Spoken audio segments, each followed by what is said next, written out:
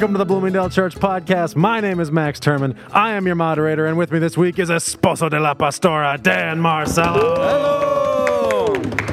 Esposo de la Fotografa, Scott Reed. Yeah, that's me. Y Esposo de la Cerebra Grande, Bill Calvin. Cerebra Grande. Cerebra Grande means big brain. Big brain. Big brain. Okay, I didn't know what cerebra was. CER. Okay. Dan, will you pray for us? I'd love to. Father, we just open this time together wanting to invite you and your Holy Spirit into our midst. We want this to be a time that you really speak in and through us and to our listeners. And Lord, we just ask that that would be the case today. We want to honor you in all we say and do. And so, Lord, use our time together for your honor and your glory, we pray in your name. Amen. Amen. Scott, you got any would you rathers today? I do. Got some more. I'm not sure what I'd do if you were like, no, actually. No, we're like, okay, moving on. All right. Moving on to topic of the week. Just really not in the mood. All right, we're gonna do what we did last week. What is what we did last week, Scott? Don't you remember? Maybe the listeners don't. Well, That's why you can't miss an episode. it's just multiple questions. Right, you're right. Don't explain it. And how it happens, you don't need to worry about. Doesn't matter. Big Brain's husband has spoken.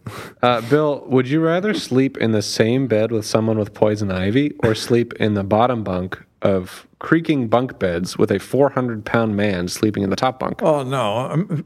Poison ivy. Put me down for that. Wow. Yeah. I'm allergic to it, but I'm just hoping I can stay away from them. Fair enough. Wow. Is the other one for one night? It doesn't say. Are they both one night? It doesn't say for either. So Oh, okay. they're the same length, I think we can assume. Indefinite. Whatever Oh, that sure. length is. Yeah. Indefinite amount of time. Sure. Yeah. Scott and I had a bunk bed when we first lived together in the Roach apartment. We had It was real full, creaky. a full over full bunk bed. That's it was right. enormous. It was enormous. The Titanic, as it was Titanic. called. And there were times where I thought it might collapse and kill me in the night. I welcomed it. Did you think you might hit an iceberg and drown? That's right. Yeah, An iceberg man. named Scott leaping into bed because he was on the top bunk. I was. Bill, would you rather be hit in the face with a baseball-sized water balloon full of blue water-based paint or wake up with a 4-piece wad of bubble gum stuck in your hair? I'll take the balloon. I think you'd pull it off. You'd You'd probably just keep on that makes preaching. sense. Exactly. You'd be like, sit down, Eric. barely a distraction. All right, and Bill, would you rather live in an all-cash or in an all-plastic world? Well, I'm living in all plastic, so I'll just take that. It's Yeah. fine. Living in an all-cash world is, after you lived in an all-plastic world, is sometimes hard. True. You know what you couldn't do in an all-cash world? Amazon. Yeah, online purchases. Yep. You can do a lot of things. Yeah, I have so much. Well, not so much. I don't have any cash lying around for you criminals listening. Oh. I just have like a good amount of cash lying around because we receive cash for whatever thing, and they're like, Sure. just don't use it. An I wanna all-plastic make a- world is dangerous, though, because what happens if all the banking systems go down? What about your money? What That's happens true, if we all stop believing that paper money is worth anything? Well, and we all True. lose our identities. True. That's true. There's a lot of problems. Max, tell us about the rocks at the bottom of the sea. All right, I'm going to tell this story about the rocks at the bottom of the sea. Yay! So there's an island. This is, again, it's a spoiler, but there's this great economics story about a society that lived on a pair of islands, and the islands are separated by about a mile of sea, and basically their whole currency system. These men would journey to the neighboring island where there was a quarry, and they would mine some kind of stone, whether it was limestone or whatever, it doesn't really matter. And they would make these big discs, these big stone discs, and they put them back in the boats, and they sail back to the home island. And however many discs they came back with, those would be distributed to the people who, that was how they avoided the barter system. Is when you graduated from the barter system, it was because you had this giant stone disc. And then when you made a big purchase, like a house or whatever, then you would give someone that disc, and that represented like a big amount of asset, of wealth. And they were like, we are so tired of rolling these discs around. So what I'm going to do is I'm just going to keep my disc in my living room.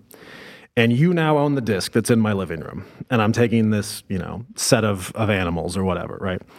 And so they did that for a generation or so, and one year there's this huge storm, and they are sailing back with these discs from the quarry, and the ship sinks, and the men survive, and they get to the island. But it's this financial disaster because they're like, we put all these resources into the ships, and now all these rocks are like, we've lost them, And their solution was like, well, now you own my disc that's at the bottom of the sea. And they're like, okay, that works for me. So instead of having a disc in your backyard that someone else owns, you now own a disc at the bottom of the sea. And that is the core principle of our economic system.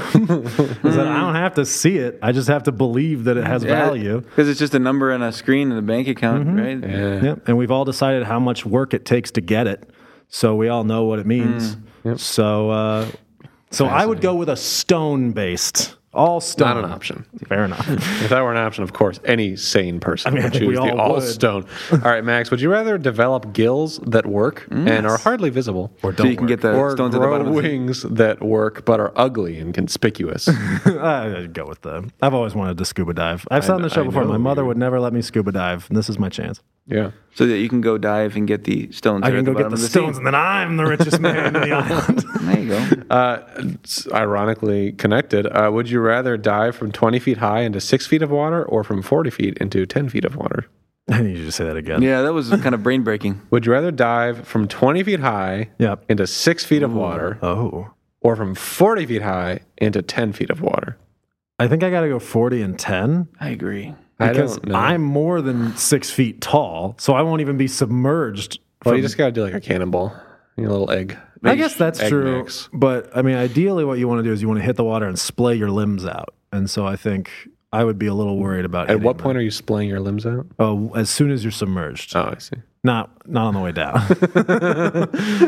At the moment of impact. At the moment of impact. I don't know if either of those is a good option. I'm going to go ahead and say I think I'm wrong. I think I wish I had chosen the other one, but there's no takebacks. I wish I had chosen 10 It's like feet. a real physics-based I'm question. thinking that I about don't how much I don't 10 know. feet is, and it's actually not nearly as high as 40 feet.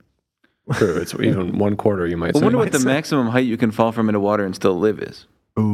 Well, Here's that's- something really interesting. Wait. Go ahead. So, as I'm sure you guys probably all know, if you fall fast enough, the surface tension of the water, when you hit it, it kills you. Yeah. Bear Grylls taught me in an episode of Man vs. Wild that if you're falling into water, and you can, this is obviously a pretty unique scenario, but if you're know that you're about to fall into water and you throw a rock or something beneath you, breaks the surface tension and you don't die. Mythbusters taught me that wasn't true. Well, I think he actually did it. You so. disagreeing with Bear Grylls? Are you disagreeing with Discovery Channel? Yeah. So, Well, who knows if it's we're going true to take then? a Bear podcast Grylls field represents trip. alpha. We got to believe him. According to Dr. Stone, jumping from 150 feet or higher on land and 250 feet or higher on water is 95 to 98% fatal. 150 feet?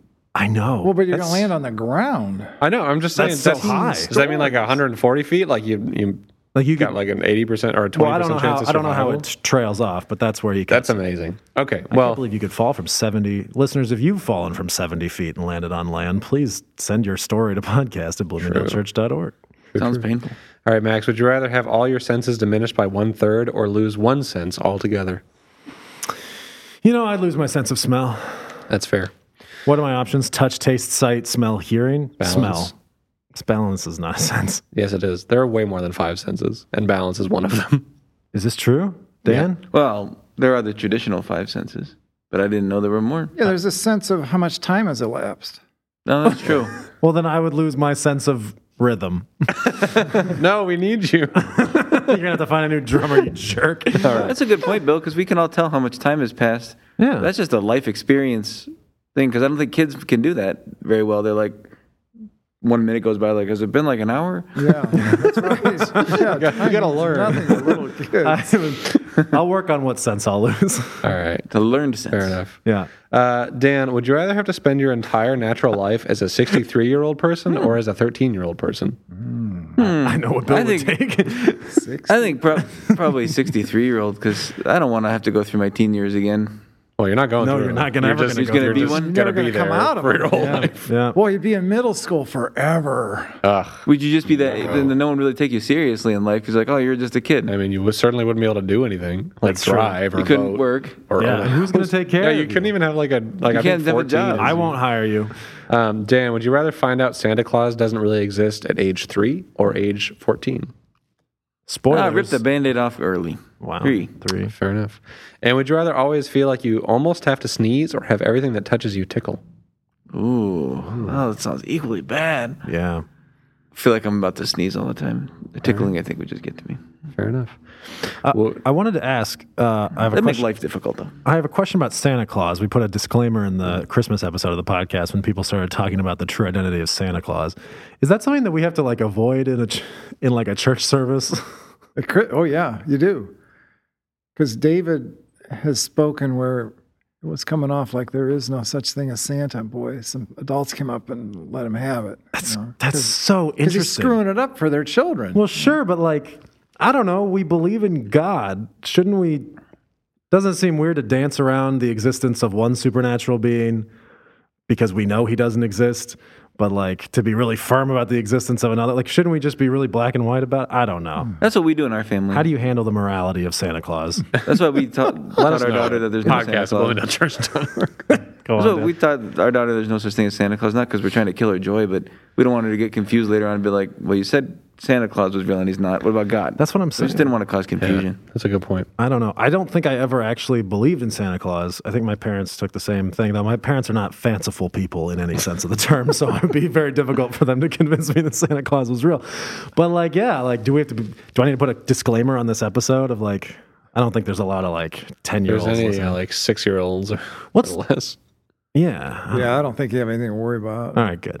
All right. Dave Wormington, I'm really sorry. Dave Wormington is Santa Claus. When he grows out his beard, True. would I rather see everything upside down or hear everything backwards? What? I think I'm going to go with see everything upside down for 2 reasons. One, I think I would adjust That's what I've reasonably heard. well. Yeah. And 2, I would still be able to make sense of it. Hearing everything backwards, I think When does it stop? it just never. That's like It'll be what do you mean you unintelligible. hear everything backwards? Like, Hey, you hear everything backwards? how do you hear sounds backwards? Like, sounds have an origination, but they don't have like an end. They just get quieter and quieter. Magic. Do you hear things from the end of your life? And then but you you- eventually catch up to them and they cross paths. Like Benjamin Button? like Benjamin Button, But for only hearing- your ears. Great question. It's terrifying. Great question. Who is I this don't know. woman's voice? What does she want?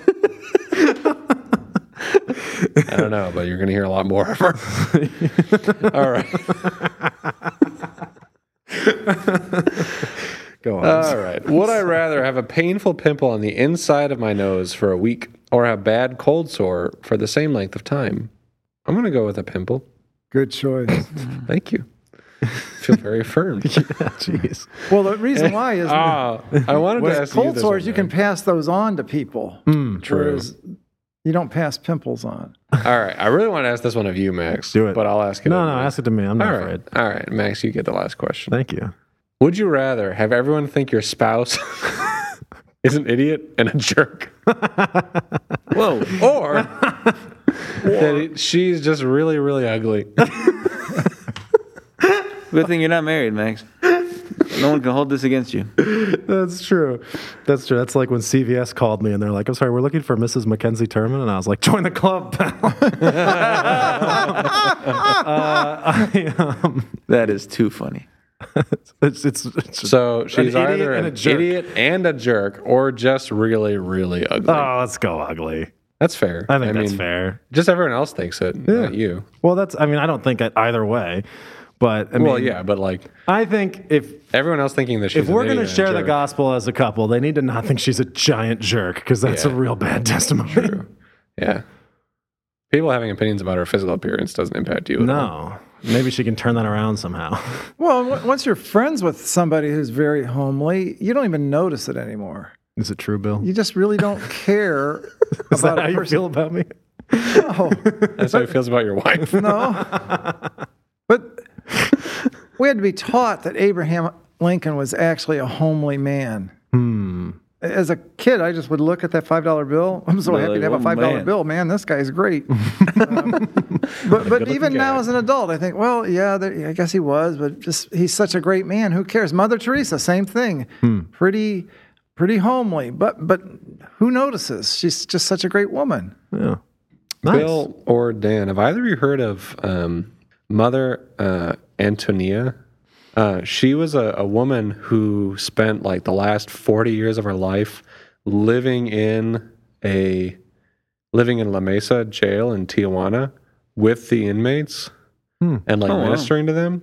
And I was like, that's insane. And then I found out that she was like a Beverly Hills socialite before that. Wow. And then she did that. And I was like, whoa. That's cool. So, that's commitment. Yeah. To be in jail with people. It was cool.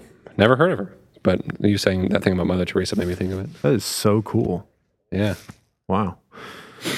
All right, it's time to bring back an old favorite segment. It's time for Sermon Roundup. Yeehaw! Yeehaw! Yeehaw. Sermon Roundup this week is brought to you by Get Unstuck. Have you taken the time to grieve even the simplest losses? Do you have a sense of purpose? Soul Care by Dr. Rob Reamer explores principles that can lead to lasting transformation and freedom for all who struggle with a broken, damaged, and sin-stained soul. Get Unstuck, a new adult education class on Zoom starting March 21st at 9:45 a.m. For more information, visit bloomingdalechurch.org/adulted. Bill, do you know who's teaching that? I think this one might be Diane Paisley. Yeah. Wow. Yeah. Nice. Awesome. How do people end up teaching adult ed courses? Do they just say, I have this course I want to teach? Combination of being recruited and people volunteering. Man, that is so cool. This last week, Joe Z gave a fantastic sermon about sacrifice and what we are willing to give up in the name of Jesus and what we can give to Jesus, specifically talking about the story of Mary, correct, who's pouring oil on Jesus' head? Or is it just a woman, an unnamed woman? No, it's Mary, yeah? Mary. Okay. I actually did a little bit of research into that because there's 4 accounts, one in each gospel, and they have different details. Yeah. Pretty wild. And What's up with that? I don't know, but one thing that I was reading said that it seems like it was multiple occasions. Yes, because in the Luke account, I think it's Luke 7, it's a woman who's apparently a prostitute. Mm-hmm. Right. Yeah. And the one in John 12, Mary, this is pretty much the last week of Jesus' life. Yeah. Mm-hmm. So That's the lady that was pretty crying at his feet and kissing him and yeah, was wiping his feet with her hair. With her hair, yeah. Was the prostitute in Luke. Yeah. Yeah. Yeah. And I think Mary anointed his feet. And the one in Matthew and Mark seems to be like the same account.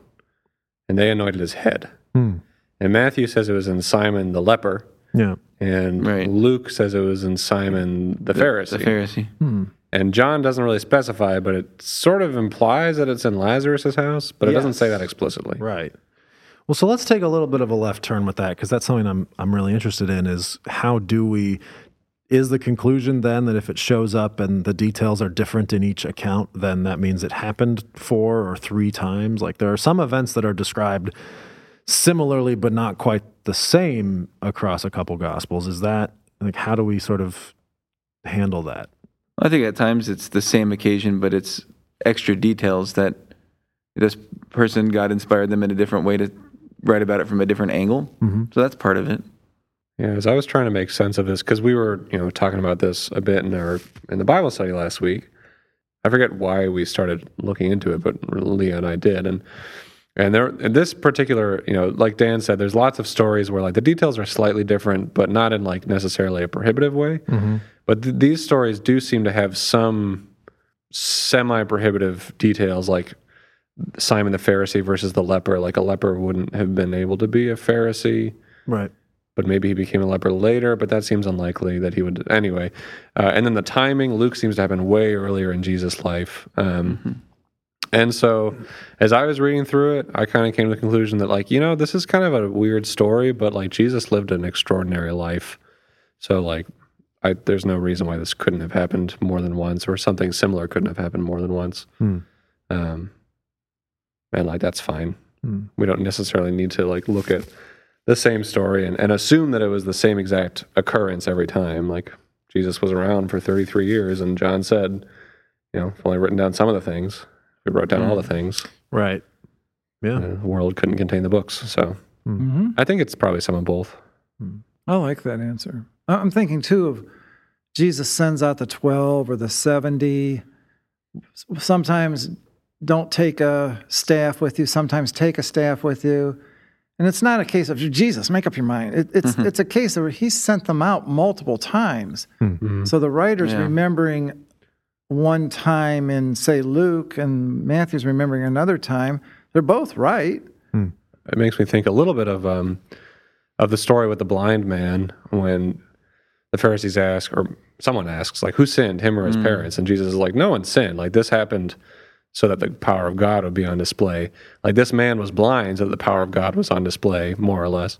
That's kind of what Jesus is saying. Like, there's no reason why in the house of this Pharisee and in the house of this leper, and maybe even in a third house, like 2 or 3 instances, who knows, that this didn't happen for God's worthiness to be on display. Like, if someone can be born blind for that to happen, like, certainly someone can come and sacrifice him perfume.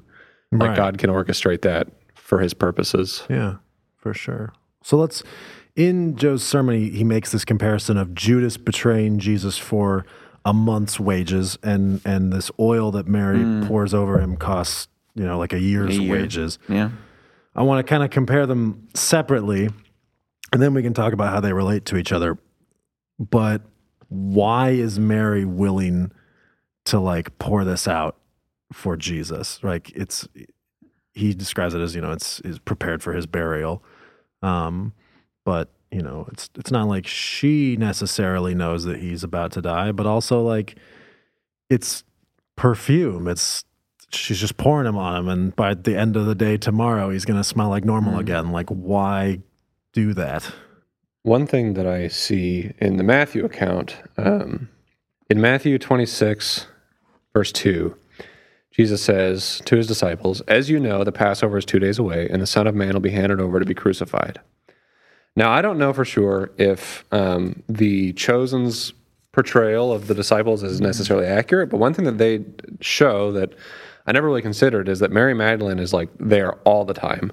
Like, she's just with Jesus as much as, Peter is. And so it's very possible that this woman, whether it was Mary or whomever, was with them when he said that. Or that she had heard him say any number of other times that he was going to be crucified. And so looking at the, the Chosen is an artistic portrayal, and the Skit Guys video we watched in the service over the weekend is an artistic portrayal, but more than likely, this perfume that she had was, like, her most treasured possession. Like, if it was really worth a year's wages, in the video, it was described kind of as like an heirloom, I think. Maybe that's true, who knows, but at the very least, it was incredibly valuable, and she seems like she definitely could have known that in just a day or two, Jesus was going to be gone. And so to me, it kind of seems like if you're with Jesus and you know who Jesus is, and you know that you only have a couple days left, like, you might go to some pretty extreme measures to just show him how much you love him. To show him, if you believed he was the Messiah, and who knows, we see that the disciples did not always, rarely, in fact, had, like, a good understanding of the Old Testament scriptures, but, like, if for some reason this woman knew, like, what was going to happen, like, to show Jesus, like, this is, like, I'm giving up everything for you because I know who you are.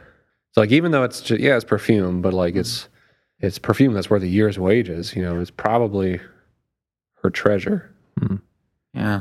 And she's giving it to Jesus. I mean, it's kind of speculation on my part, but she must have had a relationship with Jesus in the sense of known him, seen him at work, maybe have benefited somehow from maybe he healed her or, did something on behalf of a family member where that was like an expression of outpouring of worship. Like Joe talked about extravagant worship. Like, extravagant worship in the large part comes from experience that we have with God. And what we've seen him do and work in our lives. And then that just is an outpouring of praise on our part, saying, thank you. I mean, again, I can't back that up with scripture, but it seems to me that's plausible. I think in our relationship with God and in our giving to him, but even just in human relationships, there's a certain joy, I think, that comes from giving above and beyond, like, what is reasonable or expected. Like, there's a bit of a sting But then once you like kind of get past that, like it's so sweet to just be able to give someone this like extravagant gift. Like how much more so with God? And I think she's experiencing that. On the flip side, talking about Judas's payment, right, for betraying Jesus is about a month's wage, and this is a guy who was stealing from the treasury, right? Who, when people give to Jesus's ministry, like he's skimming off the top. So like it seems like he probably, by not betraying Jesus, could have kept making money off of that anyway. And Joe talked about how this event is what pushes him over the edge, and that's what shows up in the passage of immediately he goes and he says, "What will you give me to turn him over to you?" Why is Judas willing to settle for so little? I don't know if he was after the money as much as wanting Jesus to kind of cooperate with the way he wanted him to do things. Maybe his expectations weren't being met of what he wanted Jesus to do. Maybe he wanted Jesus to be, and it's not in there in Scripture saying, yes, I want Jesus to get rid of the Romans, but maybe that was what was on his mind, or had a different expectation of what the kingdom of God was going to look like. Yeah. And then maybe that led to frustration in his life of, it's not happening on my timetable, it's not righting the wrongs that I see. Man, we needed to force his hand, essentially. Hard to know. I would look forward to finding out more when I die and go to heaven. What was his motivation? What exactly is... Yeah. Because, we don't know fully. But hard to fathom betraying even one of the other 12, let alone Jesus himself. They've been through so much together. Wow. I wonder if Judas didn't necessarily know like what was going to happen. Correct me if I'm wrong, Bill or Dan, if there is somewhere that indicates that he does know that Jesus will be killed because of his action. But it doesn't say, in Matthew account anyway, which is the one that I'm looking at right now, he just says, "What are you willing to give me if I deliver him over to you?" Yeah. And then, at the Last Supper, Jesus said, "The one who has dipped his hand in the bowl with me will betray me." And so I wonder if there was, he wasn't necessarily trying to get Jesus killed. Maybe he was, but if it was just more of like kind of like what Dan was saying, like, this isn't really working out exactly like I want. Maybe if I hand Jesus over to the Pharisees, like, he'll get knocked down a peg and he won't be so pious about the money. Or who knows? But I don't necessarily think he was trying to get him killed. No, because we see it in his response that he felt remorse. Yeah. And it wasn't really true repentance like we talked about last week, because it didn't lead to a change of behavior. It led to like that crushing guilt. Right. Like, look what I caused, and then caused him, unfortunately, to lose hope and despair and then take his own life. Yeah. But he did, at least, he had that step of returning the money. He probably was horrified of, like, what have I caused here? Yeah. I never really thought of that before. Dan brought it up. That Judas is trying to force Jesus' hand to break out of this nonviolent way of doing things and say, okay, well, now that I'm in this corner, I'm going to be the king. I'm going to raise up the army that destroys Rome.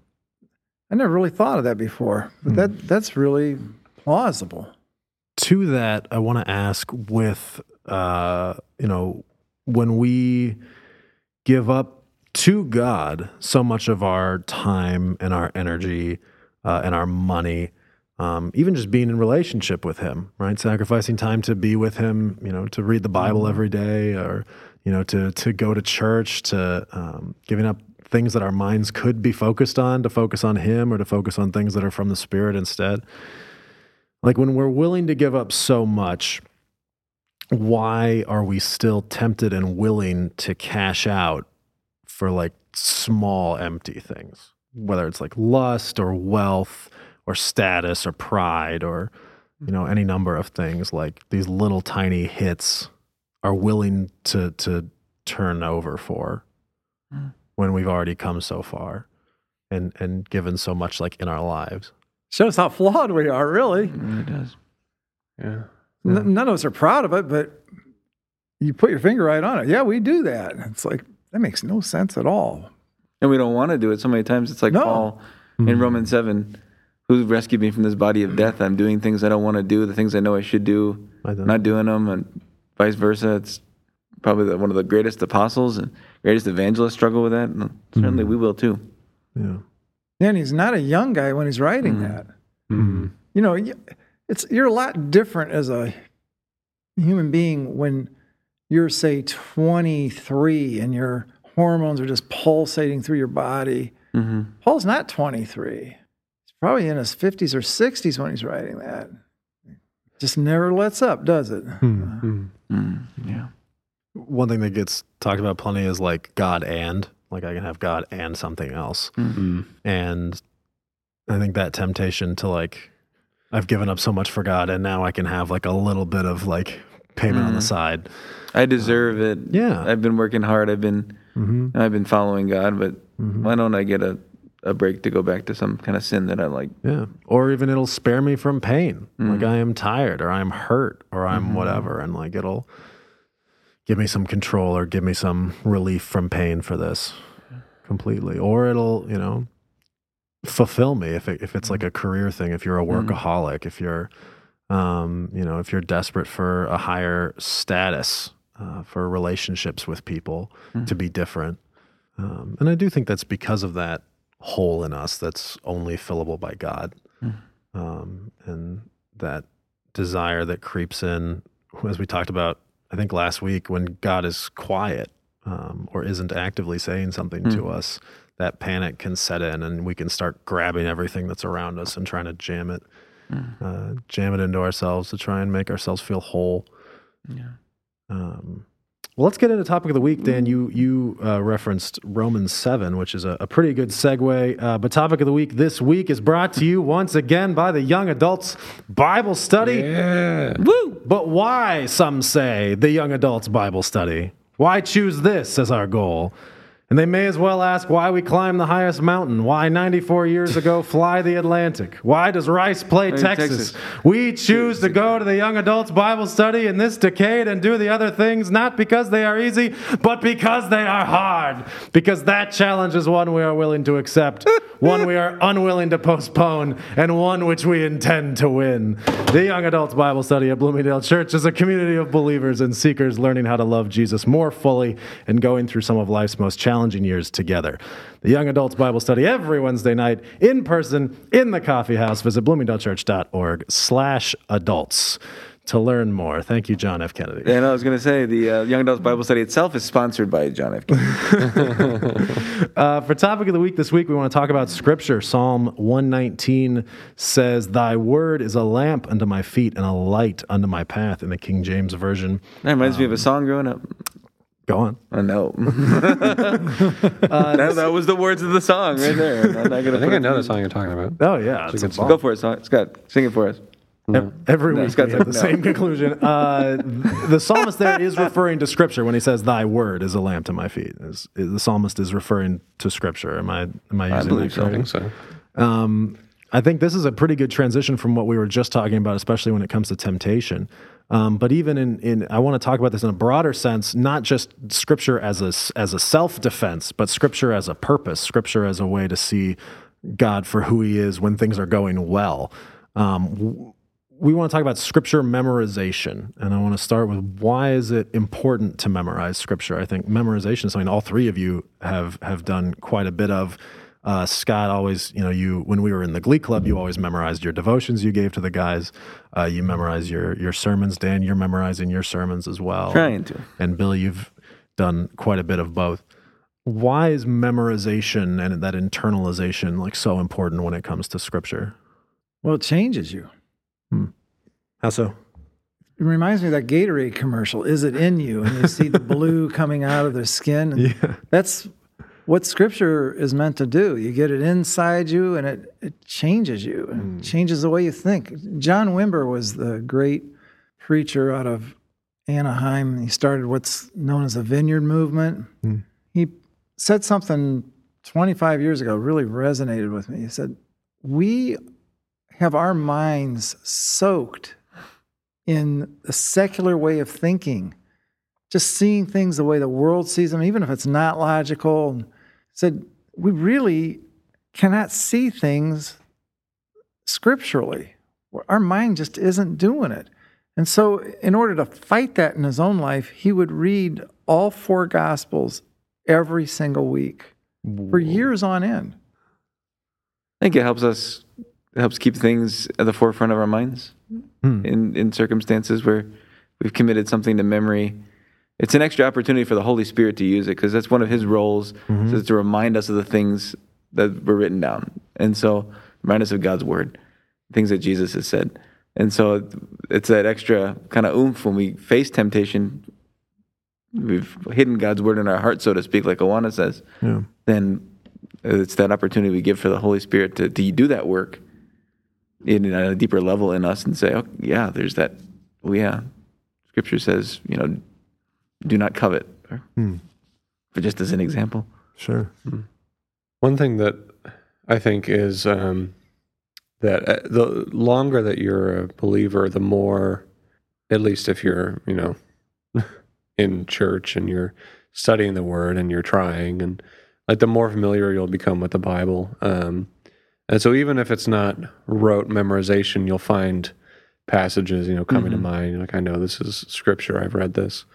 But that takes a long time for that to just happen organically. And even still, it might not happen depending on your personal circumstances. But anyone can, unless there's some kind of mental impairment, anyone can memorize a scripture, and now that verse is in your mind, and even if it kind of fades a little bit over time and you can't quite recall the exact word, and you still remember what it said, like the gist of it. And I think that there's something that is just so beneficial to knowing what the Bible says, because there are things that are going to happen where someone will tell you the Bible says something, and you can't super easily disprove them, just out of being familiar with the scriptures, because proving something's not there is a lot harder than proving something is there.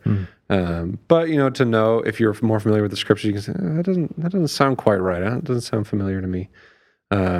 Or with music, that's something we've talked about before. If a song says something, that doesn't sound quite right. That doesn't sound like what the scripture says. I know the scriptures, at least reasonably well. So I think that's a benefit, is you just kind of can become more discerning. Like, it's certainly, it's always helpful to have your Bible in hand, but the Bible is a big book with lots of stuff in it. Like, you're not necessarily going to know exactly what you're looking for if all you have is your Bible. Like, Google might help, but if all you have is your Bible and you're like, I don't know if that's quite right, like, you won't know where to go. But if you've steeped your mind in the scriptures and you hear something that's like, no, I know that's not right. And even if you can't necessarily have a discussion with a person to point out exactly why it's not right, like, in your heart that's not right, you haven't been swayed. Yeah. And that's the first step. Yeah. So yeah. And Romans 8 has something similar in it about letting your mind be controlled by the Spirit, letting not your sinful nature control where your mind goes, but letting the Holy Spirit let your mind settle on things that are pleasing to the Spirit. And I think to combine all 3 points, like, having your mind be filled with that makes that a lot easier. And I want to push back a little bit on something that I think gets assumed a lot about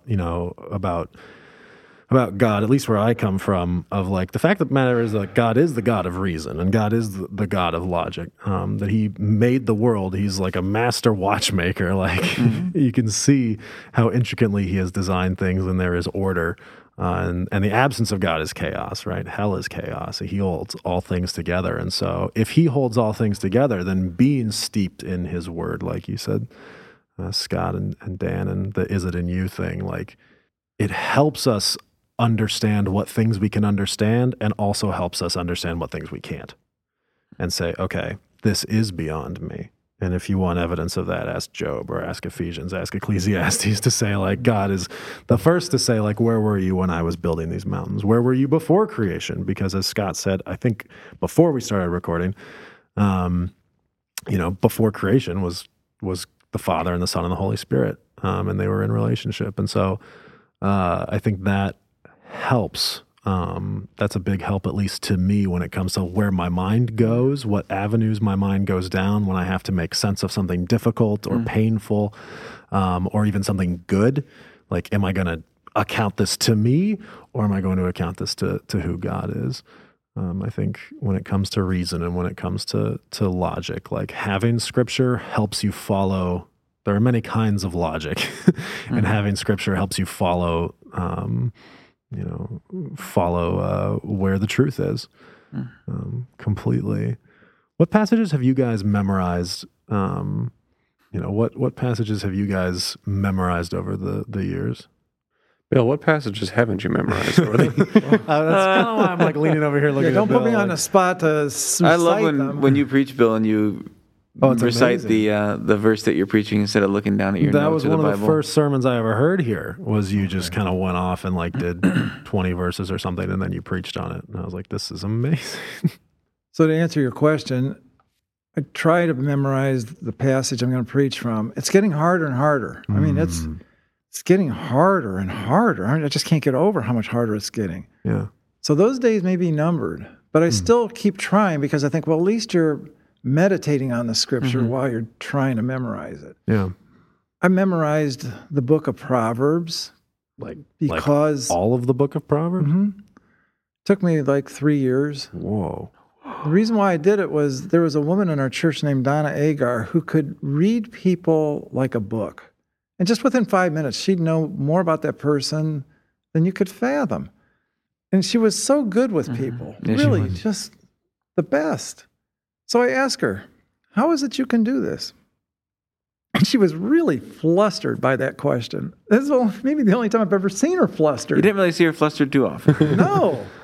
So finally, she just blurted out, well, I do read the Proverbs every day, meaning today's March the 3rd, so she would read Proverbs 3. Well, she's been doing that for, say, 35 years. So she probably, whether she knows it or not, she probably has them memorized. I thought, okay, I'm way behind. I need to get with it here.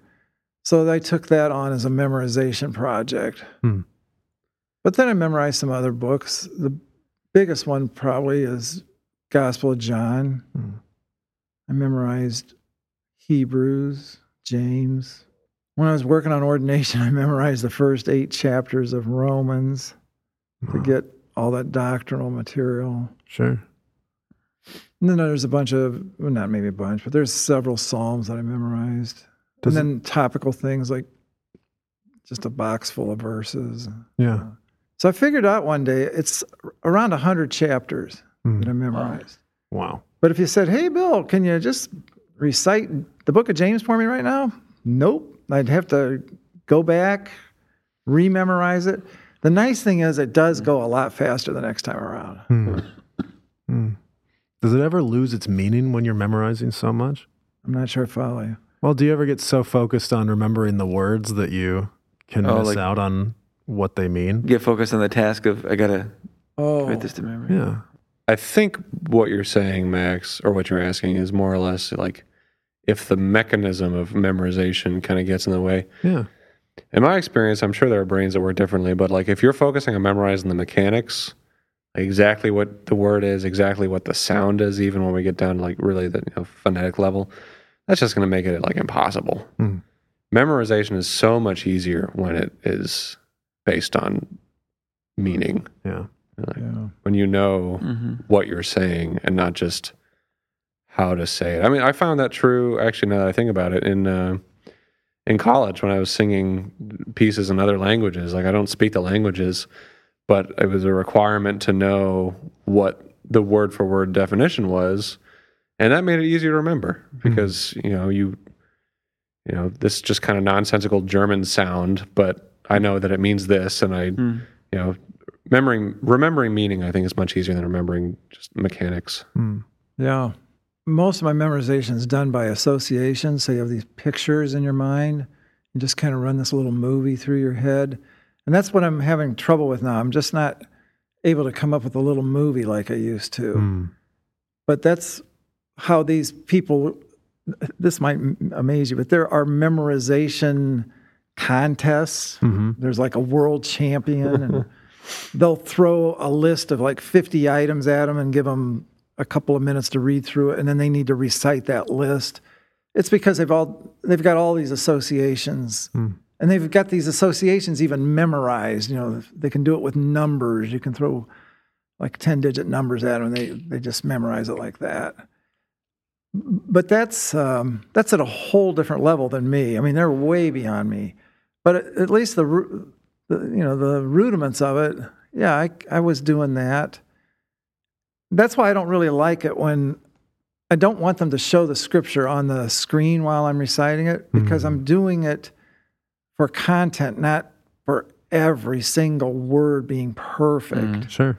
And so I see people with their Bibles open, and all they're doing is checking how many mistakes are you making. And they're missing the whole point. The idea isn't here to correct my mistakes. The idea is to hear the Word of God. Yeah. And that's why I put a lot of effort also into voice inflection. I've come to the conclusion in the last few years, one of the mistakes that we're making in ministerial training is we're putting a lot of emphasis on what does the Greek say? What does the Hebrew say? It's like, well, wait a minute. How did Jesus say this? What was there a twinkle in his eye? Was there a lilt in his voice? Was he angry? How did he say it? Because how you say it really communicates way more than even what you're saying. That's why I like Jeremy Cluth so much. The guy, the young guy who came this summer, did a bunch of scripture memorization kind of dramas, I guess you call them, or performances for us, and that just blew me away, because just the inflection and just the amount of work that he put into it and making it come alive, it really made a big difference over someone just being like, and then Jesus told them. Right. Really, whoa, he just embodied the characters and really made all the difference. My daughter was like glued to it. It was like, I can't wait to hear that again tomorrow. Oh, I know. That was good. In Mexico, I had to memorize a bunch of passages in Spanish. One like a week. There was a certain number. I thought it was like 52 of them. So whoa. I don't know if I could remember all of them right now. I could probably remember a couple of them. So that was a good experience. Yeah. And just getting familiar with the language of Christianity in another culture. Because I mean, we have a very specific way of talking in the church. Completely. Yeah. That's distinct from the way people talk on the street. Yeah. So I enjoyed that. That was a lot of fun. When I was a kid, and then because I went to a Christian private school before college, we had, and actually even at Wheaton, there was things that we memorized for class, but I haven't done a lot of just personal memorization. I did a couple years ago, kind of get on I don't want to call it a kick because that makes it sound like trivial, but it was just sort of a brief season. But I did memorize some passages. I memorized. Was that right after Chick-fil-A? Probably. I don't know. I can't remember exactly what the references were. But I'm relieved, honestly, to hear Bill, you say, I can't recite that now. Because that was something that I was finding really burdensome as I was approaching memorization, was upkeep of the things that are already memorized. Yeah. So it's nice to hear you say, well, I can't recite that now. Yeah. Because that kind of takes the pressure off, you don't need to have the whole Bible memorized at once, but just because I do remember what the passages said, maybe not word for word, but there were 3 of them. 2 of them are very familiar, and one of them has come up on the podcast before. One of them was 2 Corinthians 1, 9 to 10, I think. And then, actually, no, it was 8 to 10, I think. We do not want you to be uninformed, brothers and sisters, about the troubles we experienced in the province of Asia. We were under great pressure, far beyond our ability to endure, so that we despaired of life itself. Indeed, we felt we had received the sentence of death, but this happened that we might not rely on ourselves, but on God who raises the dead. He has delivered us from such a deadly peril, and he will deliver us again. I can't remember where I stopped. And that many people will give praise to God for these answers. You skipped a part. It's okay. Unimportant. It's okay. He tried. That is one of my favorite verses. I know it is. Yeah, so that was one of them, and then the other 2 are a little bit better known, but let's see if I can remember where they are. So the other one was, but he said to me, my grace is sufficient for you, for my power is made perfect in weakness. This also is in the translation I memorized. This is the NIV. I think I memorized the ESV, so my brain's going to be upset with me. But therefore, I will boast all the more gladly about my weaknesses, so that Christ's power may rest on me. That is why, for Christ's sake, I delight in weaknesses and insults and hardships and persecutions and difficulties. For when I am weak, then I am strong. This verse in 2 Corinthians is... I feel like it's not well known enough. This idea of, I agree. This happened that we might not rely on ourselves, but on God who raises the dead. I feel like that should just be one of those verses that people just say all the time, but they don't. But anyway, I was actually, as I was prepping, or as I am prepping for my sermon in a couple of weeks, I noticed Jesus says in Matthew 26, verse 38, my soul is overwhelmed with sorrow to the point of death, which really reminded me of Paul saying in 2 Corinthians, we were under great pressure so that we despaired of life itself. This kind of idea of being under such, such a burden of stress that you feel like you're dying. And it's a really interesting parallel between those two. Yeah, because then Paul says, indeed, we felt we'd received the sentence of death. That's what I thought. Between those two verses, because then Paul goes on to say, but this was to rely not on ourselves, but on God who raises the dead. And we see, of course, the story that he's talking about, God who raised, he's talking about Jesus. God raised Jesus from the dead. And so Jesus was in the same mindset as Paul, kind of despairing of life itself. Paul says, we hope in the God who raises the dead. And Jesus was going into this knowing, he doesn't say it, but he knows that God's going to raise him from the dead. Those are just some interesting parallels there that I'm trying to kind of tease out a little bit. And like I said, it's a lesser known verse. I definitely would not have, it wouldn't have come to mind as I was doing sermon prep if I hadn't memorized it. I think there's also like a real connection to verses that you've memorized in the past. Like there's a couple sections of Ecclesiastes that I really love that were really a big part of, really reigniting my faith when I quit my job back in 2018. And like even just hearing you say like, oh, it's 2 Corinthians, 1:8. It's just like getting really excited and being like, yeah, it's now. And then like hearing it read, it's like, that is the verse. That's my verse. That is glory to God. It's beautiful. And I think it does help you engage. It helps you connect, and it helps you be like, man, this word is like food. This is like air. This is like how I survive is by the word of God, by the hand of God. And I think it's beautiful. To wrap up, what advice can we give? Where's a good place to start? Where's a good place to start if I've never memorized scripture before, or, because I think memorizing scripture I don't want it to be like a huge undertaking where it's like, well, this is going to be my new part-time job is I'm going to memorize scripture. And by the end of 2021, I'm going to have 3 books memorized or what have you. Like, having even 3 verses memorized. I mean, 2 Corinthians 1:8 is a great place to start, but having just 3 verses memorized can be so fundamental. Like, how do you start? I think you're right. I think starting small is good. Setting like small achievable goals. So you're not like, well, I'm going to memorize Psalm 119. I'm going to start right there. Like, oh man, that's a huge goal that if you bite off too much, more than you can chew, you might get discouraged and give up, which you don't want to do. But I'd say start with, what are some of the verses that have really spoken to you in the past? Whether or not you have them memorized or not. What really kind of gets your juices flowing and do you really enjoy? Yeah. And so start with that. Yeah. Even if it's like John 3:16, you don't have it memorized. Yeah. Start there. And will it come to mind too? Not just having it memorized somewhere in the back, but like having a verse that will like come to mind and that you can think about and that will, be relevant to your normal ways of thinking, that can interact with your normal thought paths. Yeah. Whether it can be a support to your normal thought paths or a barrier to your normal thought paths to make you think in a more God honoring or such way. Yeah. Yeah, I was thinking similarly, just like start where you are. There's not like right verses to have memorized. The Bible says that all scripture is God-breathed and useful, and that God's word will not return void. So if there's some, if you're reading through whatever, any book in the Bible, and something stands out to you and it just really speaks to you in that moment, like what Dan was saying, something that really speaks to you, memorize that. Like that's not the wrong verse to memorize just because it's not the John 3:16 of the world. Like, who cares? Like God's speaking to you through that verse, memorize it. And like you said, Max, you'll, I think, be able to, as you meditate on that and as you memorize it, for years to come, even if the memory of the exact wording of the verse starts to fade, like you'll connect with where you were and how God was speaking to you in that moment, just by taking the time to try and memorize that verse then. In a way that you'll lose if you don't do that. You'll lose that moment that God spoke to you. Yeah. Not in like a really horrible way, but like you just won't remember it in the same way. Yeah. Start with John 11:35. Jesus wept. Boom, you already got one down. You got one down. The references. You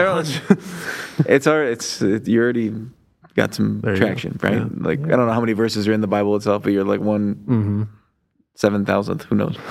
Yeah. I'm interested in. I like what you said. I like that a lot. I'm thinking of my daughter when she was 5 years old. She would march around the house saying, "I see people.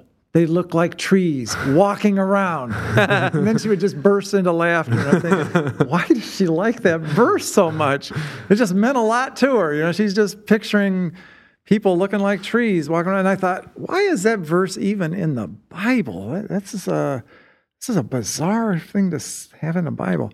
So then that's on my mind for about 25 years. And then just a few days later. And then one day in Alpha, Nikki Gumbel is teaching about when you pray for somebody for healing and they're not healed right away, just pause and wait and maybe lay hands on them a second time, because this is what happened. And he recites that verse that Jesus asked him, "How do you see anything?" And the man says, "I see people. They look like trees walking around." And Jesus is like, "We're going to pray again." And then the man gets healed on the second attempt of Jesus. So that's why that's in there, that you just keep praying. There are 31,102 verses in the Bible. 31,102. Okay. Wow. More than I thought. True. But if we divide that evenly among the four of us, About we got it 7,000. all. Easy. And do it one a day for the next 10 years. That's right. You'll have half of it. It really is amazing that I think of Chinese believers who have faced persecution. They just memorize giant swaths of the whole Bible. They can't carry it with them. Yeah. So some of them, I'm pretty sure, if I'm remembering correctly, I've memorized the entire Bible. Yeah. It just blows my mind. They have such a hunger for it and no access to it hardly because it's been restricted. Joe says that in order to get into universities in Arab countries, you have to be able to recite the Quran. Like all He of says it? people are memorizing the entire Quran and they don't even know how to read. They don't even really know what they're saying. They don't even get it. But they're memorizing it. And you think, man, how humiliating that is. I do read. I do understand the scriptures. And this guy's memorized essentially 80% of the same amount of material as we have in the whole New Testament. Wow. That's going to be a lot to answer for before God. You know, why didn't you spend some time in my word? How about these guys with the Quran? Yeah. I don't know what to say about those guys with the Quran. But then Joe went on to say there's a whole culture of memorization that many, we just don't have it here in the United States. We just say, well, I'll just Google it. But in other places, they memorize everything. They don't even have paper to write it down with. So their memories just become phenomenal. But, And I think that's pretty close to what Jesus' culture was like. That they didn't have paper to write it down, and there was no such thing as checking your cell phone. So they would memorize the scriptures and meditate upon them while they were farming and fishing, and it was life-changing. I'm pretty confident that all the ones that were devout probably had all the Psalms memorized because they were singing them while they worked. Right. Listeners, if you would like to be part of the show, you can send questions, would you rathers, trivia quizzes, and things you have memorized to podcast@bloomingdalechurch.org. For our closing segment this week, we have given up bets for Lent, and so it's time for round 2 of Where in the Bible is Carmen Sandiego? Good, thank you. We've got 3 passages. Do you want to finish it? That's all I know. We've got 3 passages of Scripture, and you fine gentlemen will tell us the book, chapter, and verse references, and the winner, of course, gets jelly beans. You get Today, we get jelly point beans? for the book, a point for the chapter, a point for the verse. You're the president. Okay. You tell me. It's today. How many jelly beans are in the jelly bean bank, Dan? Give to Dan what is Dan's and to God what is God's when it comes to jelly. No, I'm just kidding. We all know you're serious, Dan. All right, let's get started. I almost just read the reference. You should have. On the 3rd day A wedding took place at Cana in Galilee. Jesus' mother was there, and Jesus and his disciples had also been invited to the wedding. When the wine was gone, Jesus' mother said to him, "They have no more wine." "Woman, why do you involve me?" Jesus replied. "My hour has not yet come." His mother said to the servants, "Do whatever he tells you."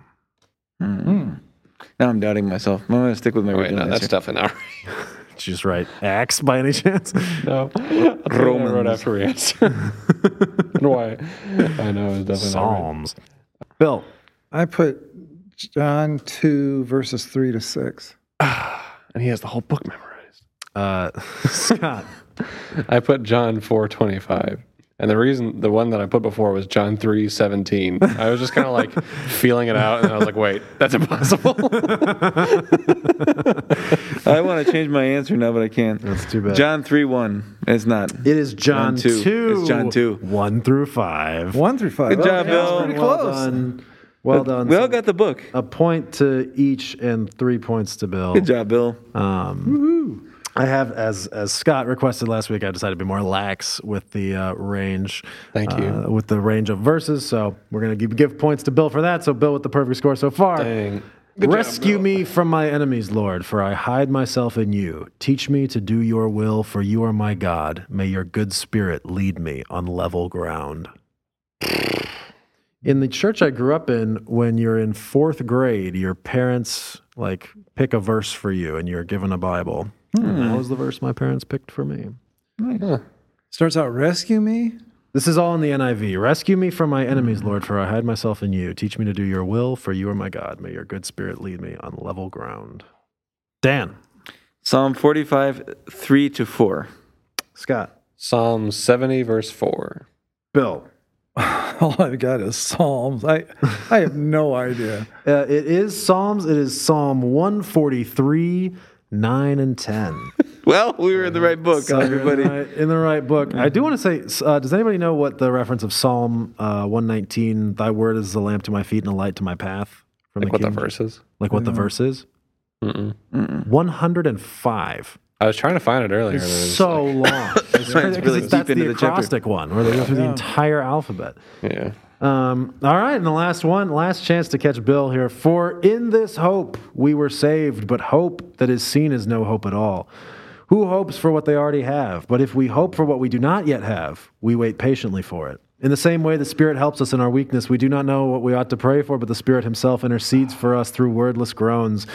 And he who searches our hearts knows the mind of the Spirit, because the Spirit intercedes for God's people in accordance with the will of God.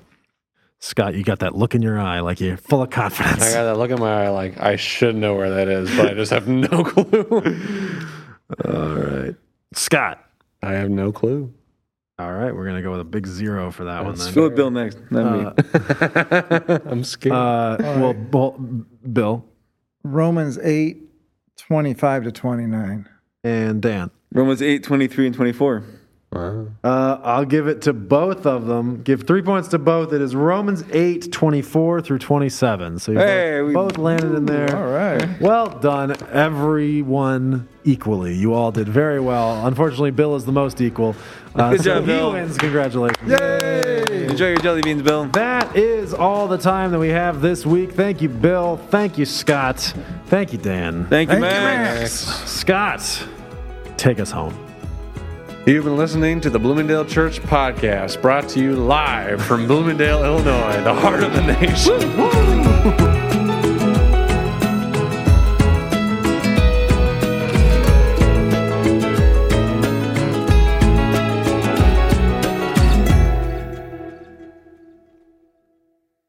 You've been listening to the Bloomingdale Church Podcast, brought to you live from Bloomingdale, Illinois, the heart of the nation. Woo! It is live when it's recorded. We're live. We're live for live. now. Prove me wrong. Atheists. I think if that thing we did over the weekend with the youth banquet, they referred to Bloomingdale, the heart of the nation. They did. Yeah, They started did. making I light. caught that too. I was like, podcast reference. I know. Live from here in the heart of the nation. Nice. Bill Calvin's We're making legacy. it. Heart of the nation. Bill Calvin's legacy is set in stone. I was glad that you guys caught that too. Oh, it was amazing. Well, podcast is making its own church. Bloomingdale Church Podcast Church. BCPC. BCPC. You guys ever heard of Diego Maradona, the soccer player? I don't Well, he smoke. passed away. Well, what'd you say? Argentinian guy, Diego Maradona. He was a really famous Argentine soccer player, Oh. and he created a church after himself. He died last year, but I don't know if the church How's the continues. church doing? I don't Oh, know. okay. It's the Church of Maradona. Wow. Weird. Because apparently in the 80s he had a famous goal in the World Cup, and they call it the hand of God because it hit his hand and no one saw. So he ref didn't see. accidentally cheated. Yes. And then made a church about it. Exactly. Huh. It was founded October 30th. There's a Wikipedia page about this church.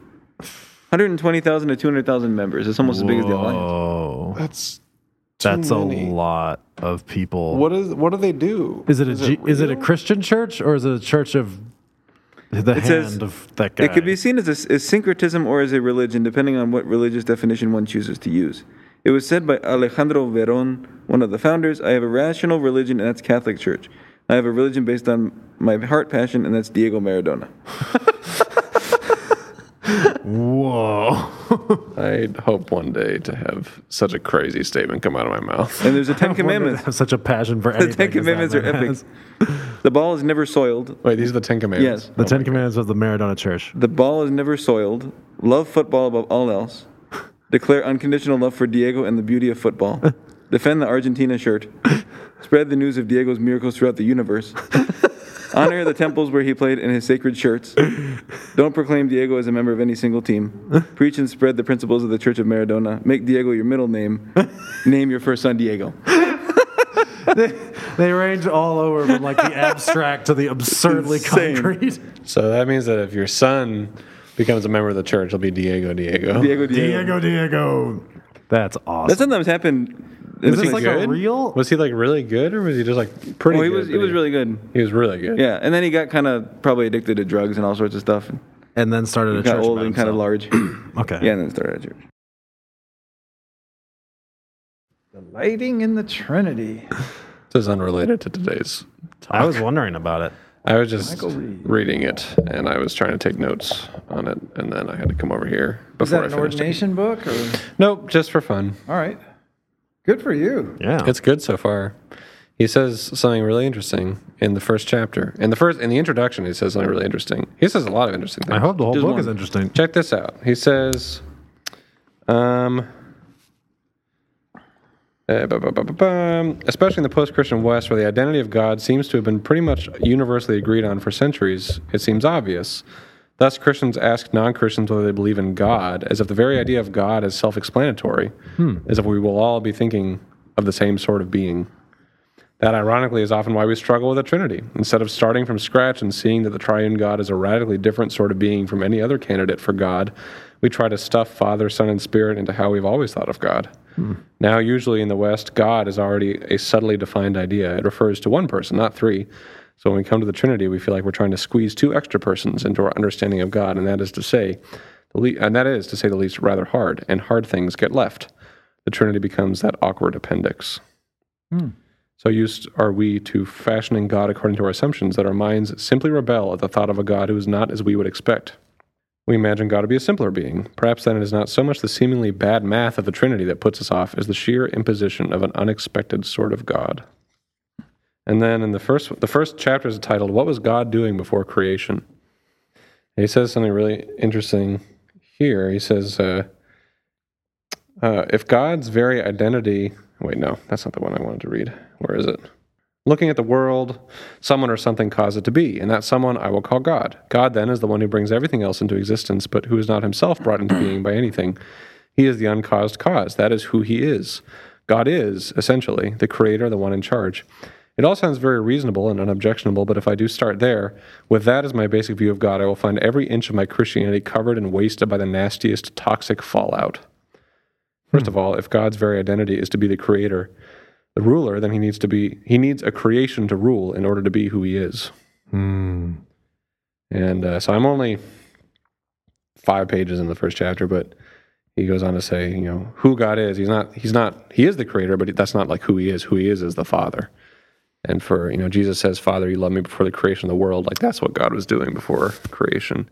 is he was always the Father, and he was always loving Jesus.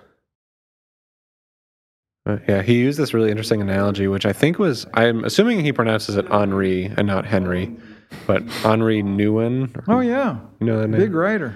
Yeah, he had this moment where he was like at the circus, and he was like watching the trapeze, I guess. And he, Sky and Henri, I guess, together used this as like an analogy, and he says that faith is like when the trapeze artist lets go to be caught by the other trapeze artist. And hope is what they're feeling as they soar through the air to be caught by and then at the end, all that's left is the catcher and the caught together, which is the analogy for love. Man, that's good. It is good. That's good. I'm telling you, 3 years from now, it's going to change your life. Is that from With? That's from With? Yeah. Oh, shoot, It's from With.